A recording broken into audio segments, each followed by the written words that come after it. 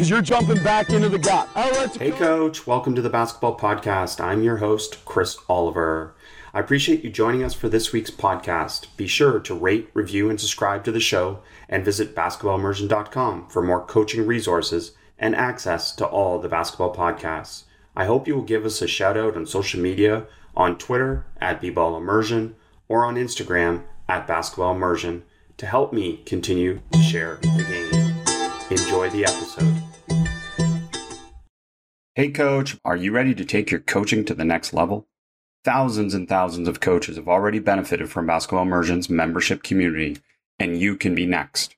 Join us as an individual coach or take advantage of our exclusive pricing for staff or club members and unlock valuable learning resources with access to cutting-edge basketball and coaching concepts that will save you time and improve your coaching and your players' enjoyment of practices and games.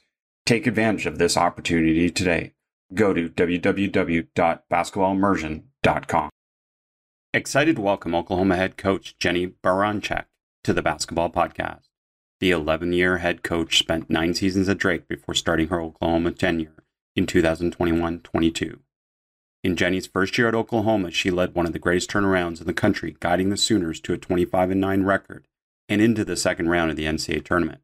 The 13-win improvement from the season before Jennie's arrival was the second largest turnaround in program history.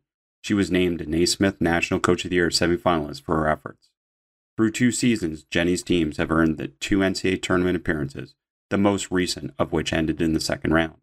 Prior to Oklahoma, Jennie won back-to-back MVC Coach of the Year awards after her team's historic 2016-17, 2017-18 campaigns, leading Drake to an 18-0 regular season conference record both years and winning both MVC tournaments. She left Drake with a 192-96 record that includes 6 consecutive 20-win seasons and 3 appearances in the NCAA tournament. Jennie, welcome to the Basketball Podcast. Thank you. And yeah, that was easy to say. It's a lot easier than my last name, isn't it? Your last name's great too, and we'll get it all right. And it's wonderful to have you here. Followed you for a long time, know about your success at many places. And let's start with a real simple, long answer question. And that's what's gone into your success at so many different places? Honestly, you get lucky with the people that you're with and around. I think anywhere, obviously the players, right? Everybody goes to the players and you have to have good players. You can't have good success. But there's so much more to it. And you know that. And it's coaches that coach with you. It's people that you get to work for and, with. It's administrators and how supportive they are in the program. And then honestly, it's really building up that fan base too. And you've got to have those people that believe in you that are kind of in it, but they're not really in it with you every single day, but they're in it with you in those really high pressure moments. And so it's a combination of a lot of different people.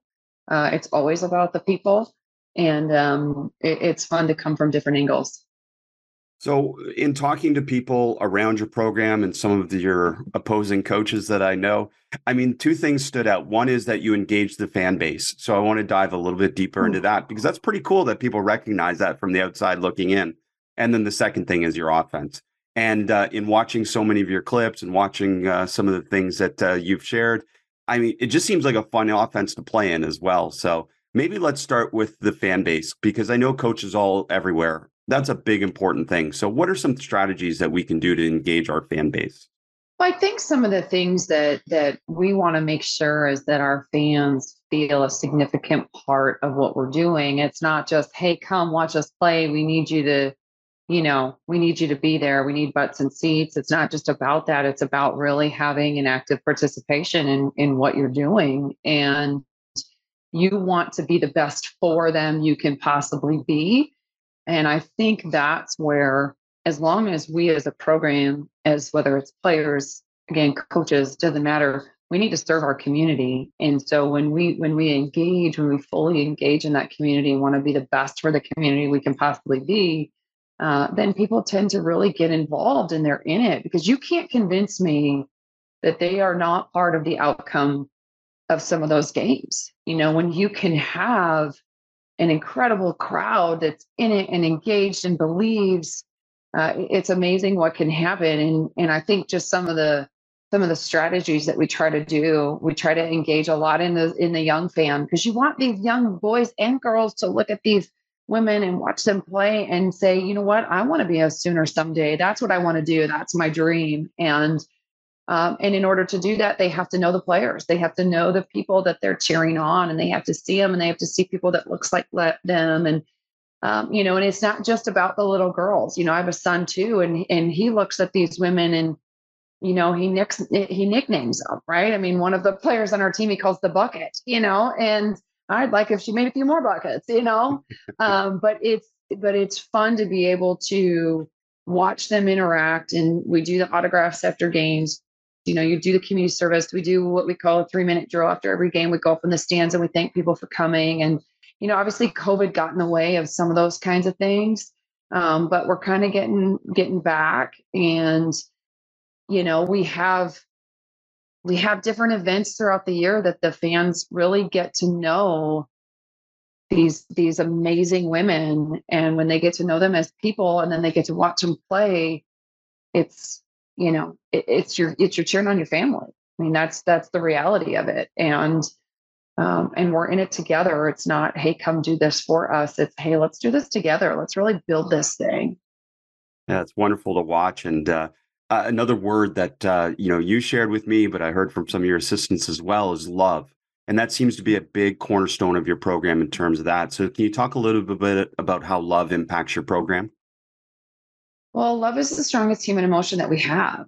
And, I've always looked at it, and in sport, we constantly talk about discipline and hard work. And, that's true. That's a huge part of it. I mean, I'm a pretty blue collar, roll up your sleeves, dive in it kind of person. But what keeps you going every day is that love that you have for the people around you and for the game. And that's, you talk about the highest level, whether it's the Navy SEALs. You don't go to war because you hate something. You go because you love something so much. And I think as a mom, you understand that too, of, one, your love actually can multiply. There's not a cap on it. And I think that's also where I can look at these women, and you love each and every one of them. And that doesn't mean that you're always nice, and it doesn't always mean that we're always smiling and everything's fun all the time, but you find that love and that passion in your work, in your daily process, in that, even when it gets hard, if you really love something, you keep going. Well, I love that. And I love this part of the offense, that everyone has the green light. To me, there's so many coaches, and I'm not saying they're wrong, but so many coaches that approach offense at the highest level as restricting. We're going to go to specific people, specific matchups, and this is your role. And to me, your offense seems very inclusive, and I love that. Well, it is. And it's really, it's one that in those pressure moments, the true leadership rises anyway, right? And you get the ball in the hands of who we need to get the ball in the hands of. And that's not always just the coach's decision, right? So when everybody takes ownership of that, that's going to happen. That's always the number one question you get is, oh, do you have the wrong people shooting at the wrong times? And the answer is sometimes, yeah, that's going to happen. But I also feel like that's also part of the process of the season is early on, because if you do get restricted, you can kind of get bitter. And, we talk about love being a really strong emotion. So is bitterness, and that you don't want in your locker room either. And so everybody has a sense of versatility. We don't want a one-hit wonder. We don't want somebody that has one skill set. We want somebody that has multiple skill sets, but also has a lot of confidence in what they're really good at. So maybe our best 3-point shooter is really good at that, but she might not post up, but then she needs to have a lot of confidence in that person that's posting up, and that person that's really posting up might be able to shoot a 3, but that might not be their main strength. And so then they all of a sudden don't just find value in what it is that they bring. They also find that value in the people around them as well. And so then they start to tend to play to each other's strengths. So when everybody has that opportunity, and also it's hard to guard, it's hard to game plan when all 5 people on the floor have the green light, they're all scoring threats. And even though their skill sets might be different, They can play to each other's strengths. And when you get a team playing to each other's strengths and they value their own and they value each other's, it's really amazing what can happen. It's awesome. And some few things stand out I want to connect with here. One is you talked about shot selection a little bit there, but the players know, and I imagine throughout your career in using this, this system probably never failed to have the best players shoot the most shots, did it? You're right. You're right. But then you also have to have a lot of good players, because you don't Absolutely. want, well, you don't want the pressure to be on one person or even two people. I mean, we know in basketball, you constantly hear that term, the big three. You have to have three people that are very consistent in order to win. You just do. Those years that you have two players and then you're rotating third. No, you got to have three people that are very, very consistent. And then you want five people in double figures in every game, or at least to have the potential to. And so I think when you have that, you play to each other's strengths. Not everybody is going to be built with the capacity to be able to come in and have to bring it every single day, because those players that are at the top, right? There's a different level there. Not everybody can be Batman, right? Like that's just a reality of our sport. But I think when you again aren't restricted, I like that word, like you're not restricted. But when you feel like, okay, I have pressure on me to be able to hit an open shot too, right? Then those best players, they're going to pass you the ball, because if they can have one-on-one coverage, then you know what? That's the best case scenario. When there's constant double teams all the time, that's hard on everybody. And so you've really got to be able to share that ball. But you're right. You're still going to be able to go to your, to players that the ball needs to be in their hands. It's going to find them. And the best part is when it's not the coaches telling them to find them, it's your team finding them. I was going to say that too. And the other part about it is your best players know that you trust the other players as well. And that's got to help build that. So Batman knows that you trust Robin. And that's got to help Exactly. the whole process. The other thing is I share this a lot with youth level coaches, especially, and I'm curious your thoughts on it. But I find this type of philosophy really drives player development because players see the opportunity to be able to become Robin or to become Batman in their time.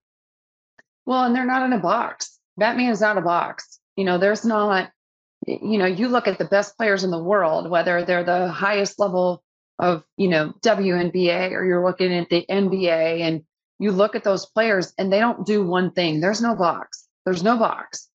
And they also make the people around them better. So their confidence doesn't just come from the number of shot attempts they get. Their confidence just doesn't come from one thing that they do. It's because they do multiple things while they play on both sides of the ball. They value everything. And so then all of a sudden the people around them do too. And so you're right. It also promotes major team chemistry when you have that. And I mean, I love the idea of player development, right? Because sometimes we're like, I have all these things I got to work on, right? And so all of a sudden we're working on all these moves, but maybe we haven't really worked on finishing, right? But being versatile is about falling in love with those details, and it gets boring. It gets really boring. Like you got to be really good at making layups. We got to be really good at making layups. And that's not easy to work on. That's not easy to go into a gym. It's fun to go spot shoot threes. Everybody can go spot shoot threes, right? Everybody wants to do that. But how many of us are doing micing every day? And how many of us are teaching micing? How many of us are really teaching, hey, be really good dribbling with your dominant hand. And then now work on your other hand. And then when you're doing micing, are we working with both hands? Those are the kinds of things. And I'm also really biased because I'm looking at, my oldest is 11 and we have three kids. And so I'm looking at that player development. Heaven forbid that I know how to do anything, right? To coach them, I'm still a mom in their eyes. But those little details, we kind of forget sometimes, and we start pressing or we start zoning and we start, doing all these things. But teaching basic fundamentals of defense is that just as key as making a layup or being able to get good shooting form at a young age, especially. Well, I can see in our future having a conversation. My daughters are 10 and 12, and Isn't it amazing how it, little you know? it's amazing. Well, and to be truthful, my philosophy, without knowing much about me, maybe in terms of my philosophy is very ecological in its approach.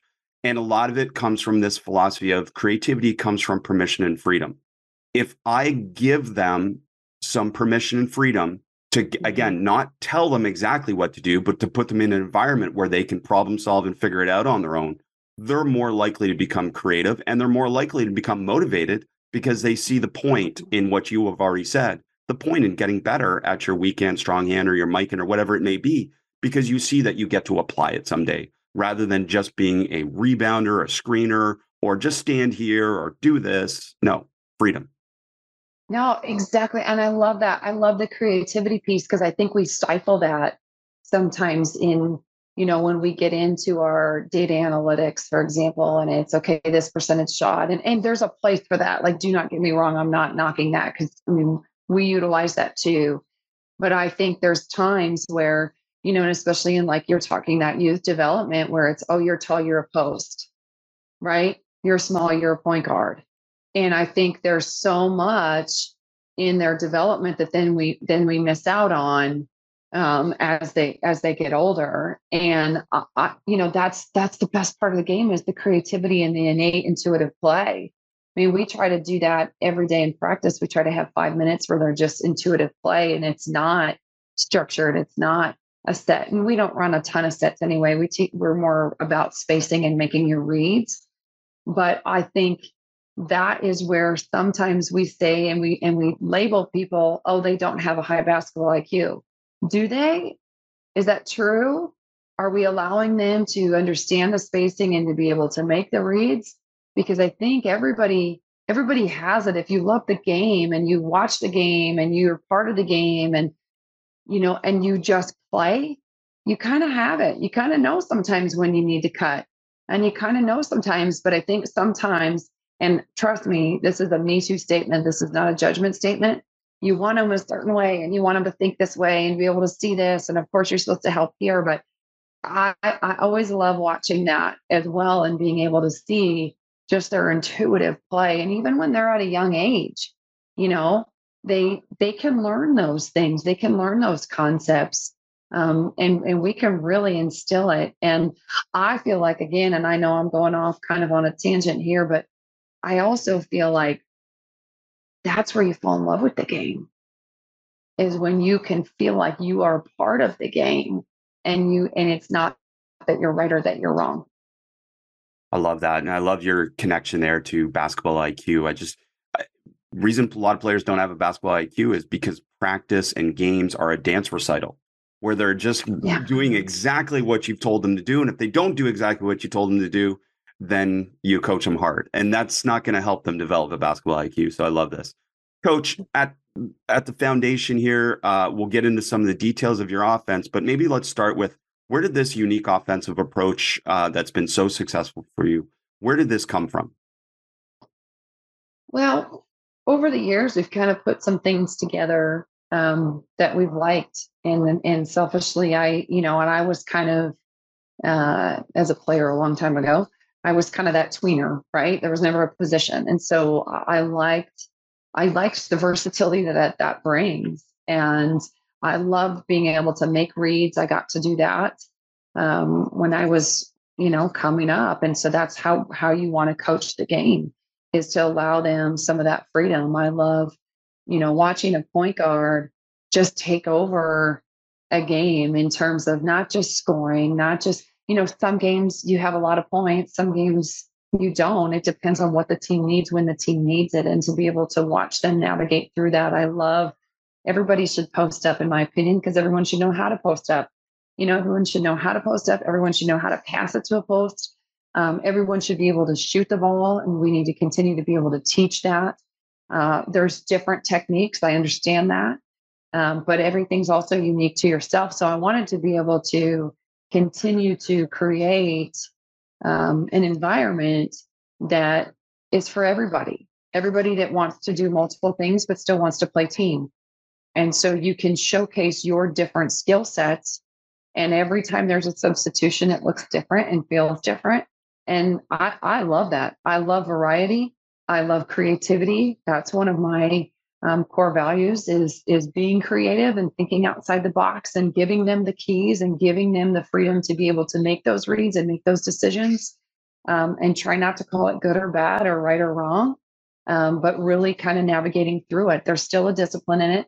In fact, there's more accountability because the more freedom that you give them, the more autonomy you give them, the more that green light that you give them, guess who has to own it? Because I can't do it for you. I can't make that decision that you're going to get in the gym and you're going to work. I can't get in the gym. I can't make a shot for you. I can't tell you, oh, it's okay if you're not making shots. Like, you get to work through that. You get to fall on your face. You get up. Sometimes you crawl sideways, but you're always going forward. And I think, and then you have a team that also can find that confidence and that strength in them. And then all of a sudden, when you're more confident, you believe in the people around you a heck of a lot more. And that comes out on the floor. And so that's what I like. I like the up-tempo style. It gives more people a chance to be able to score, to be honest. It's fun to play. It's fun for the fans. It's fun to watch. I like we call it motion. It's not just your typical motion, but I like that because then it teaches more concepts and spacing. And then they're making those reads and then they communicate and they problem solve. I love that. I love that we can take basketball, especially when they're 18 to 22 or 23, however old they are now. I love when you can take that concept and you can problem solve and you can make decisions, because that stuff you go on in life and you can as well. Fun to watch and successful. So we'll give coaches a little bit of an idea. Second nationally in scoring. I think it was tied second nationally in assists and then third in pace of play. All of those statistics, are those conscious on your part in terms of we want to be in the top 10 in these categories? Well, I don't know if it's necessarily that's the goal that we want. However, we do want to be up tempo, and I never sought out to say, okay, here we want to make sure that we're ranked nationally in this and we're this, but through the process, right? That is a byproduct. It's the same as winning. It's not, you want to win every game you play, and obviously we haven't done that. But that's part of it. But I don't want to just be chasing that. I want them to really understand how to do that, and it's part of the process and it's part of playing together, and it's and you're right, it is successful. But when you have 5 people on the floor at all times, and it doesn't matter, because we play a lot of people too, to be able to play at that pace, so it's really good for chemistry. And I think chemistry wins games.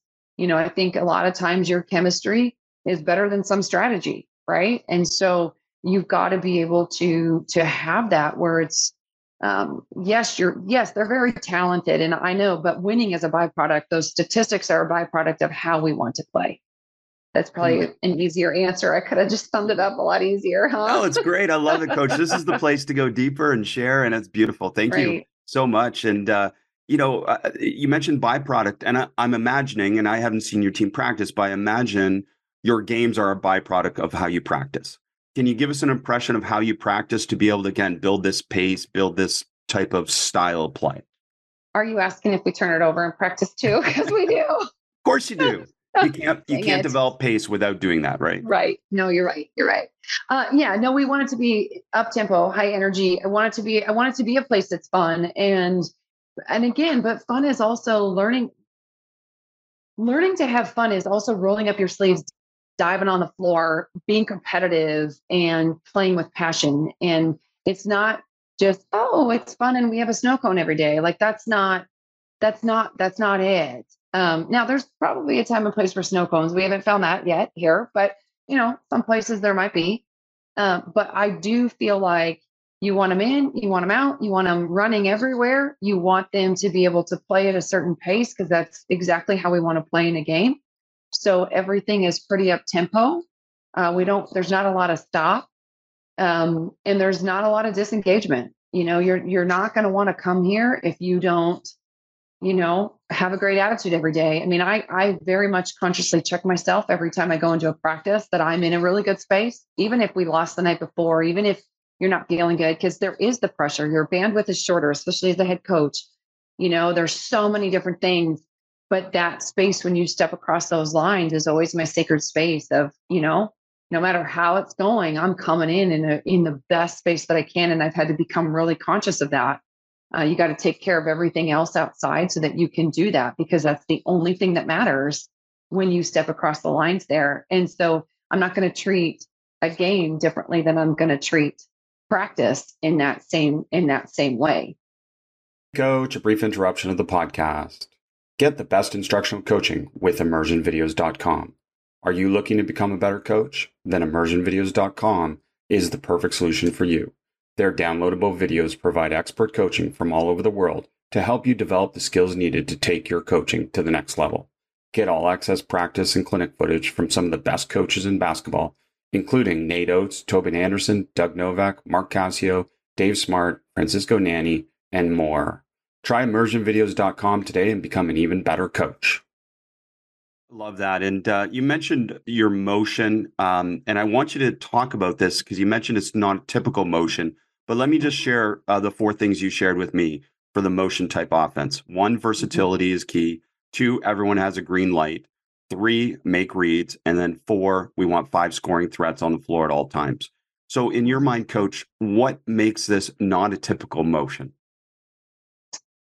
Well, part of it is that it is our spacing. You hear, and Porter Moser's our men's basketball coach. And so, and he's a Rick Majerus disciple. And so you think of like that kind of motion, where you've got your 4 out, you've got your 1 in. So it's not that anybody can be in, anybody can be out.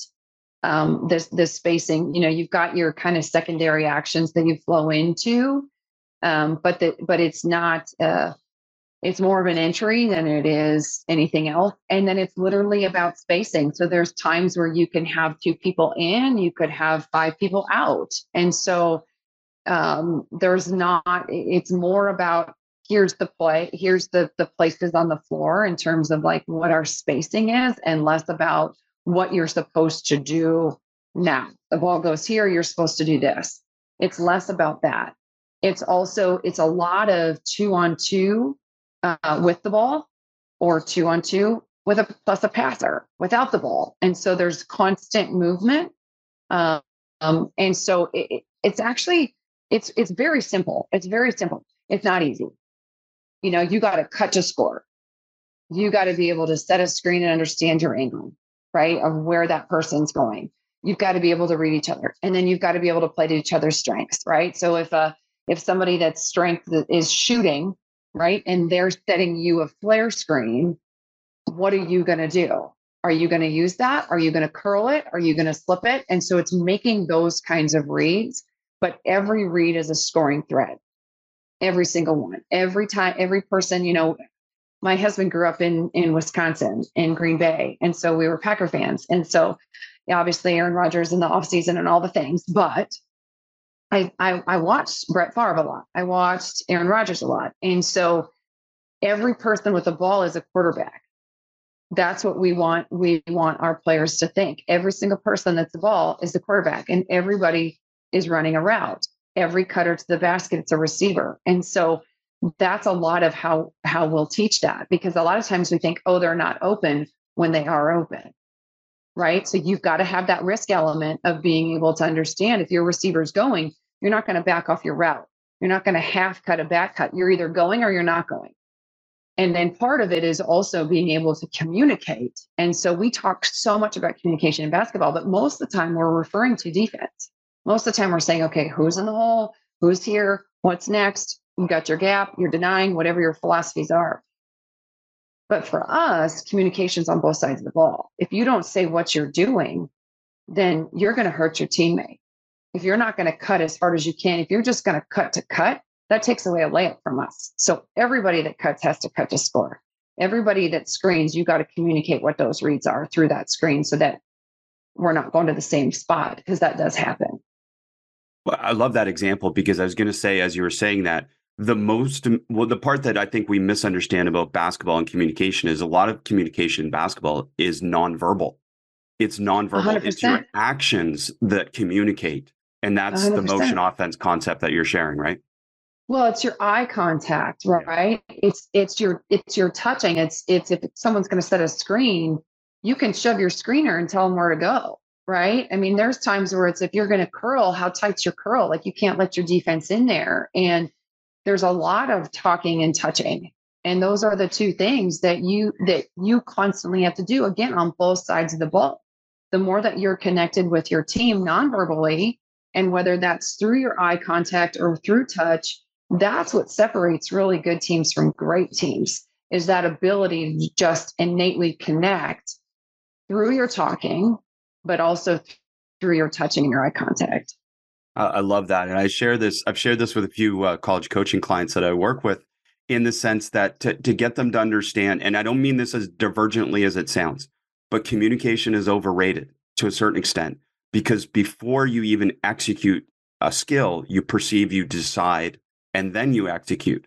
So in a sense, what's more important than actually saying it is doing it. And that type of process that goes with it. The decision actually shows you that you communicated in this beautiful nonverbal way. And I see that when I watch your offense. Players do seem to understand each other, especially later in the year when I was watching some of the games on the way to the NCAA tournament. So dive into that a little bit for us in terms of, you mentioned already variable spacing. Is that matchup specific, or is it based on your personnel, or is it just the flow of the game and where they end up? Both the last two. So it's not necessarily, I mean, I guess it can be matchup, but it's also because we face a lot of switching, right? So a lot of defenses are going to switch on us. And so then it becomes a little bit more matchup specific, but not necessarily prior to the game and saying, okay, here, there's going to be some games where we'll say, okay, look at these certain actions, right? But you also have to innately feel it. There's a time and place where you're going to pop and you're going to have that shot. And if you're really comfortable in that space, then you need to do that. But a lot of times, the pass isn't great, something happens, so you can turn it to a dribble handoff, things like that. You want them to be able to make those reads. The spacing, anybody can be in any of the spots, right? So we have about eight spots on the floor that anybody can go to at any point, and then you play off each other. So some of it, sometimes on the block, for example, that's one of our spots. It could be a post and you're going to say, okay, that person's probably going to look to score out of that, right? Or maybe have a 2-player game with their guard that's on the wing, right? But sometimes that could be a point guard who's not somebody that really wants to post up, that's a really good passer. They can get themselves into that spacing, and now their angle of passing is different, right? But we also know, okay, when you do enter that ball into that space, if it's my point guard, what's going to happen? Somebody's got to cut to the basket for her, right? And then everyone else can read, and she knows the different spots she needs to look at. If it's our post that's in there, don't cut on top of her. She's trying to score. So part of it is us not just understanding what it is that you bring, but also what the other people around you bring. So that's the stuff that takes a little bit of time. And inevitably, we stand when a point guard's in there, right? And inevitably, we cut right on top of somebody making a post move. Stuff's going to happen. It's now, how are you going to respond and how are you going to adjust, right? So as you start to see that, even if you recognize it, now what do you need to do? You can either stop, you got to move, you got to, then cut if the point guard's in there. So it's things like that you're trying to constantly do. So in practice, we do a lot of 5-on-5. We also do a lot of 3-on-3. And I love the concept of 3-on-3, especially at a young age. I think the game of 3-on-3 is so fun because it just forces you to have pace, and it forces you to communicate. It forces you to match up because that fourth person is subbing in constantly. It teaches you concepts of the game. It makes you read the game. You can't just pass and then use your little flare screen. Like, you got to read that flare screen. You got to read that down screen. Like, you've got to, it can't just be, I'm going to follow somebody instead of ball screen because I'm tired, right? You really have to be able to understand your spacing, what you're looking for. Everybody has to be a scoring threat. So I love that. So we do a lot of that in practice as well. And sometimes we'll do it where they have the whole floor. And sometimes we'll do it where those three have half the floor. And so you got to get creative and you got to space really well when you only have half the floor. I love that. Thank you. That was going to be one of my questions, was just, again, like you mentioned cutting, you mentioned finishing your cut. The biggest challenge, I think, for a lot of coaches with cutting is what happens after they cut. Where do you want them to respace? Where do you want them to empty? some coaches hold the post, say, until there's an action, some empty to the weak side, and the different kind of decisions that go with that. And that, I believe, is one of the biggest challenges with teaching cutting. That's you already mentioned that's a little bit specific to relative to where other people are. Are there any other kind of phrases or principles that you apply there? Well, I always want when they do cut, they've got to have 2 feet in the paint. So you can't half cut. So that's one thing that we want to be able to do. And then you have half a second to make a read, right? So once you've cut and you don't get it, now pause. That's where we kind of struggle, right? Because we're like, I should never stop. I'm supposed to move, especially motion teams, right? I'm never supposed to stop. And that's where you've got to stop and evaluate whether you come back to post up. That's a read, right? You can pause. You can see where the ball is. You can see the action, because sometimes, a lot of times, let's say you're on a wing and you back cut, that ball might go to the other side. So if you're cutting away and you're going to cut right into action, right? There's sometimes, right, where there was a cut on the other side, because we have action on both sides a lot of times. And so you can't cut into their action, right? Sometimes the ball goes back because there were 3 people on your side. So you do need to go and clear out. So a lot of it is cut as hard as you can. But also, I think sometimes it's not just, oh, I cut and I don't know where to go. It's you have to constantly see the basketball. You have to constantly see it. We preach that so much on the defensive end. We don't preach it enough on the offensive end, where if I'm cutting, like, I have to have ball awareness all the time. It's not about, oh, I don't know where to go. See the ball. If we can see the ball and we make that cut, you're naturally going to know where to go and where you need to be. Because it could be, oh my gosh, someone on the other side's posting up and there's nobody at the top and we need a high low, right? And so I've got to flash up there. So as long as you can constantly see the basketball and you play the basketball, and every cut has to count to score. And so if I'm back cutting, right, if I slip a screen, a simple down screen, and I slip it and I'm cutting to the basket, then the person I was screening for, they need to fill. But if neither of us have our eyes on the ball, we could be in some action and we could get a 5-second count on the other side because we're not seeing the ball. So we also have to play to each other's strengths. Again, we're post players. Like if I'm a post player, and it doesn't mean that I'm, 6'3", it could be I'm a 2 guard that's posting up. So anybody that's posting, right, you have to think a step ahead, but so does the ball. And so there have to be people in those spots to be able to get that post the ball. So if we don't see the ball and we don't understand that concept, and you're just kind of on your island doing things, it doesn't flow very well. So that gives them a lot of autonomy. It gives them the keys a lot of times. But when you can really figure out those concepts, that is really hard to guard. I love that. And it's really fun to play. Really fun to play. I have no doubt about that. And I love that concept of the pause that you just explained in great detail with that, because it's something that's changed a lot in basketball. It used to be, oh, you got to be constantly moving. But holding a spot is a decision that adds value, especially when you run these conceptual or these motion types of offenses. And honestly, it's one of the harder things to teach, isn't it? Oh my gosh. It is really hard. I mean, the whole idea of cutting to score, the whole idea of keeping your eyes on the ball, and then especially people that aren't comfortable in the paint, and being able to hold that spot. My spot might just be stay on that block for a minute, and be able to see some other things evolve, and then be able to make that read as to when I can go out or where I need to be going from the next thought. But we get a lot of times where it's like, again, you have to make a decision. If you make a decision, you're not wrong. You're not going to be wrong. Maybe you could have made a better decision, but you're not going to be wrong. The indecision, the gray areas, the turning in circles, that kind of stuff, because we're confused, because we've taken our eyes off the ball, or we're like, what am I supposed to do? That's the hard part. And I think that's probably one of the biggest adjustments that are, and for the last couple of years, we've had freshmen because we've had a lot, everybody was a freshman because it was a new style, a new system.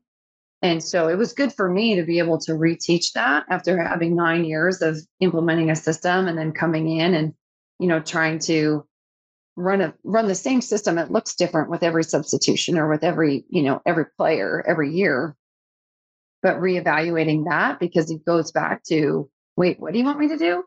And I'm like, I don't know. You have to make that read, and there's time and place where you can throw something in or make a look or make a suggestion. But it turns into your coaching turns into question asking and conversation, unless you're supposed to do this and this inch is here and this is here, which I love. And it works for us. It doesn't mean that it's right, but it's right for us. Love that. It's right for you. And another thing that is a bit polarizing sometimes to talk about nowadays, I just had this conversation with an NBA assistant. We talked about ball reversals and the positives of ball reversals and then the potential downfalls of ball reversals. One of those being obviously potentially, especially at younger levels, you turn it over, the more you reverse it, and you don't get direct to the action that creates the advantage for you. And then also it contradicts the goal of pace. And I'm curious from your perspective, where ball reversals fit into your motion offense. Well, I think if you can score early, you want to score early. That's the highest percentage shot you can get. If you have an open shot, you need to take it. And that's another challenging thing to be able to teach. You would think that would be like, oh, everyone would love that. But that's not easy to be able to do because, again, there's a lot of accountability in that. From a ball reversal standpoint, it can't just be one side to the other outside the 3-point line, right? There's different ways to ball reversal. There's dribble handoffs actions. There are, through that post, through that block, there's through baseline drive drift actions. And so I think for us, we don't want the same ball reversals all the time. You want to be able to have, it could be a ball screen on a wing and, flowing in from that standpoint too. So I think it's understanding the concept of also how quickly are we going to reverse it? Because sometimes what happens is we dribble, pick up, pass, right? And so your defense can be set on every one of those dribbles. So sometimes it's getting that pace of the pass even more than off the bounce. So it also depends a lot on how you're flowing into your half court offense. If you can't score in that fast break, how quickly is that ball reversal going to happen before the defense can get set? But if you're holding it, especially on that wing for a long time, which again happens at that youth level, and you dribble, right? That's 2 seconds. Every bounce is a second. And so that really allows that defense, especially at those younger levels where you're constantly trapping and you're constantly, picking the ball up full court. Sometimes we underestimate our ability to really learn how to pass it and to get open. So I like the ball reversal. Yeah. I don't like 7 or 8. I like the variety of how you can do it. Well, it's purposeful is what you're saying. And the goal is to score. And that's what you're keeping in mind for all this. So the different ways to ball reversal, we're trying to create an advantage. We're not just counting our ball reversals. Right. Exactly. Right? Yeah. Exactly. No, I love that. That's such a great answer in terms of that. I want to ask you about transition. We haven't got into that a little bit in terms of flowing into this motion. You mentioned it already. Obviously, the goal is to score fast if you can. So I'm curious, do you have transition set spots, or is it fill any spots in transition in terms of your spacing spots? Yep, fill any. Most of the time, your centers are going to run to the rim, but we'll give our freedom for our guards to do that as well. And then everybody can fill the different spots. So it's mostly about spacing, and it's mostly about how do we make those decisions by half court. Is the cue to read the person ahead of you or, behind you, or what's the cue in terms of figuring out where to go? Yep. You have to make that read. So obviously the first person gets the first look. So anyone can ball handle too? Is it anyone that can go with the ball? Mm-hmm.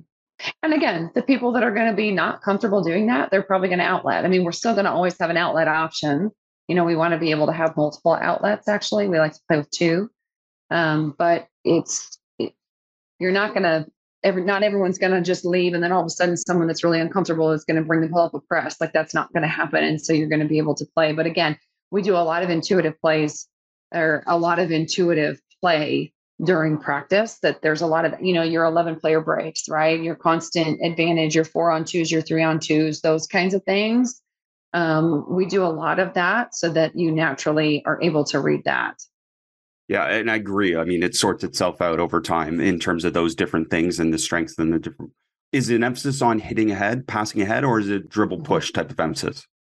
Well, it's going to depend, but most of the time we really like to push with the pass as much as possible. So just to really advance it faster. But sometimes your point guards are faster than everybody else. And so you also want to give them the freedom to be able to, if they can get to the rim, get to the rim.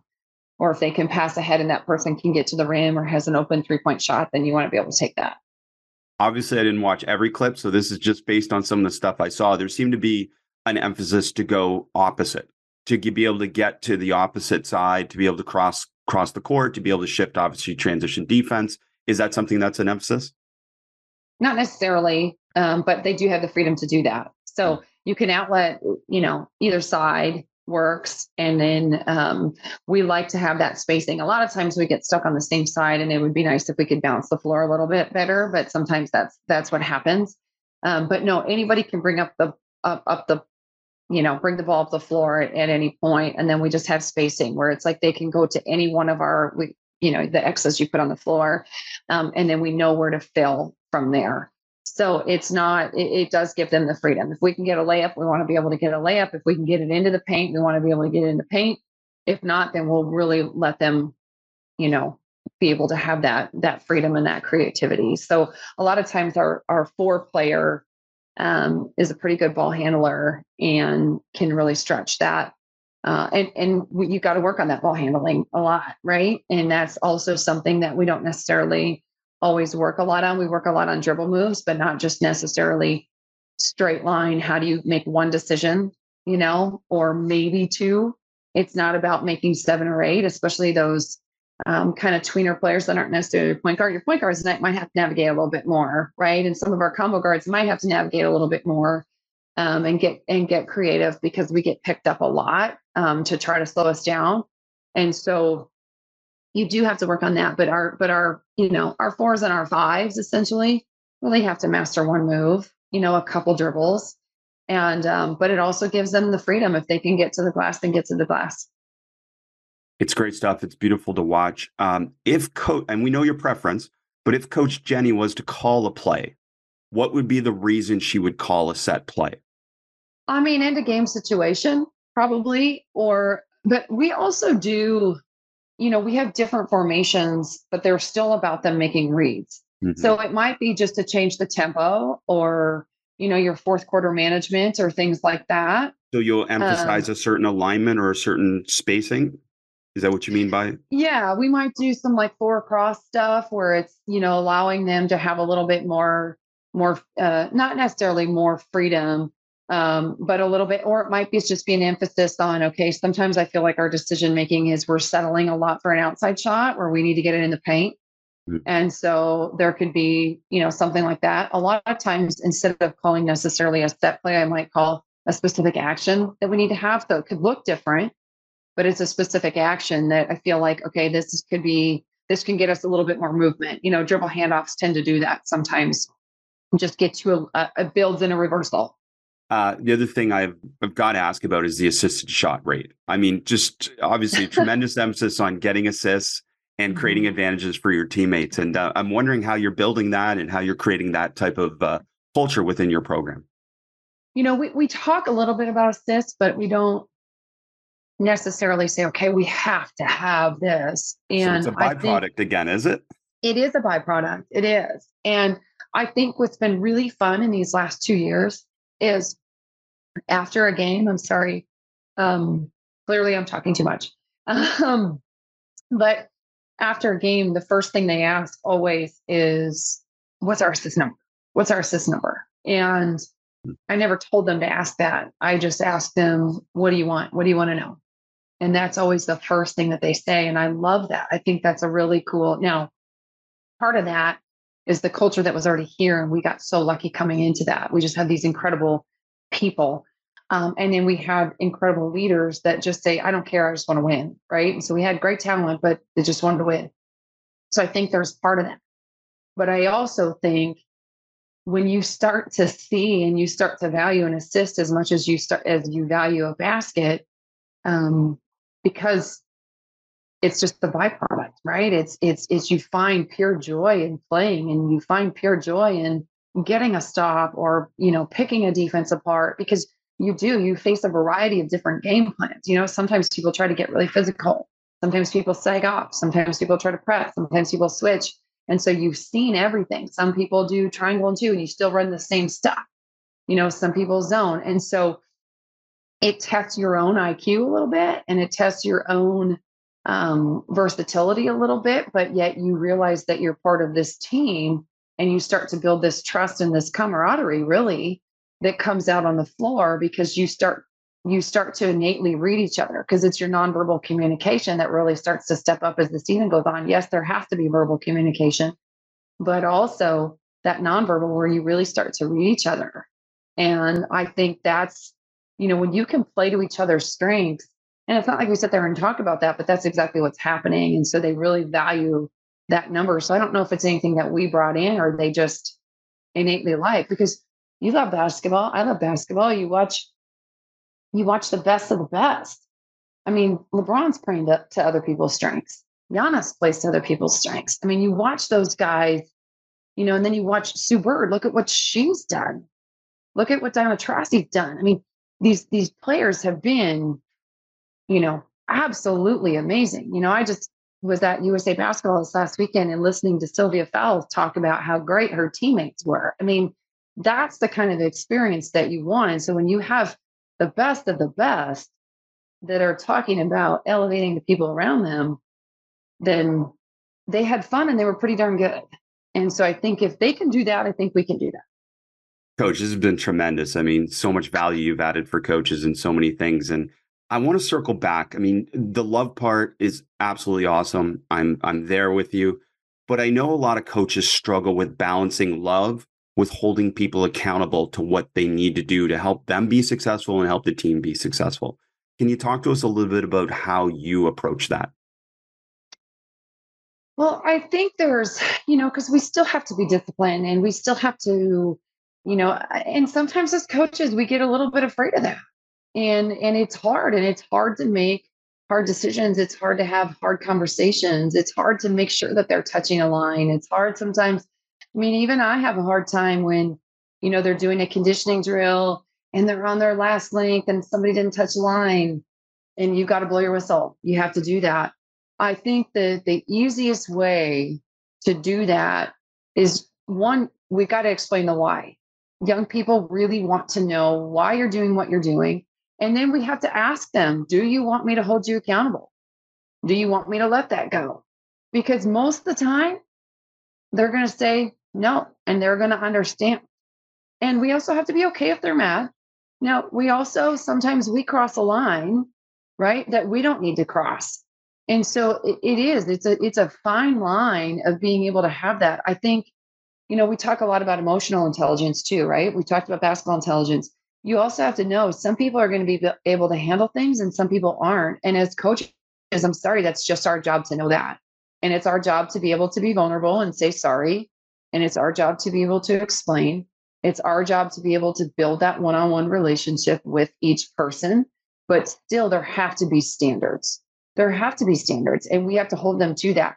I think more often than not, if they can really come up with those standards and you ask them, what do you want me to hold you accountable to? They're going to be harder than maybe you even would. And also you can say, okay, well, we forgot this one. Are you comfortable? This is important to me. Are you comfortable if I hold you to this standard too? They're going to say yes. And so I think when we can create that environment, and then we also put each other in positions where we say, and I do this a lot to our seniors or, the more experienced players. Okay, if I have to continue to hold us accountable, we're not going to win as many games. If you do, we're going to win a lot more. And so I think the more that we give the keys and we give the tools to teammates holding each other accountable, then all of a sudden your culture looks a heck of a lot better. And the byproduct is winning. It's a great answer, Coach. I knew you had been successful. And now I feel with this podcast, we've learned a bit more about why you've been successful. So thank you so much for sharing the game with us. This has just been tremendous. Well, this has been really fun. I appreciate you because I have a lot of respect for you too and all the things that you're doing. And so very humbled to be on here, but also just really appreciative. So thank you.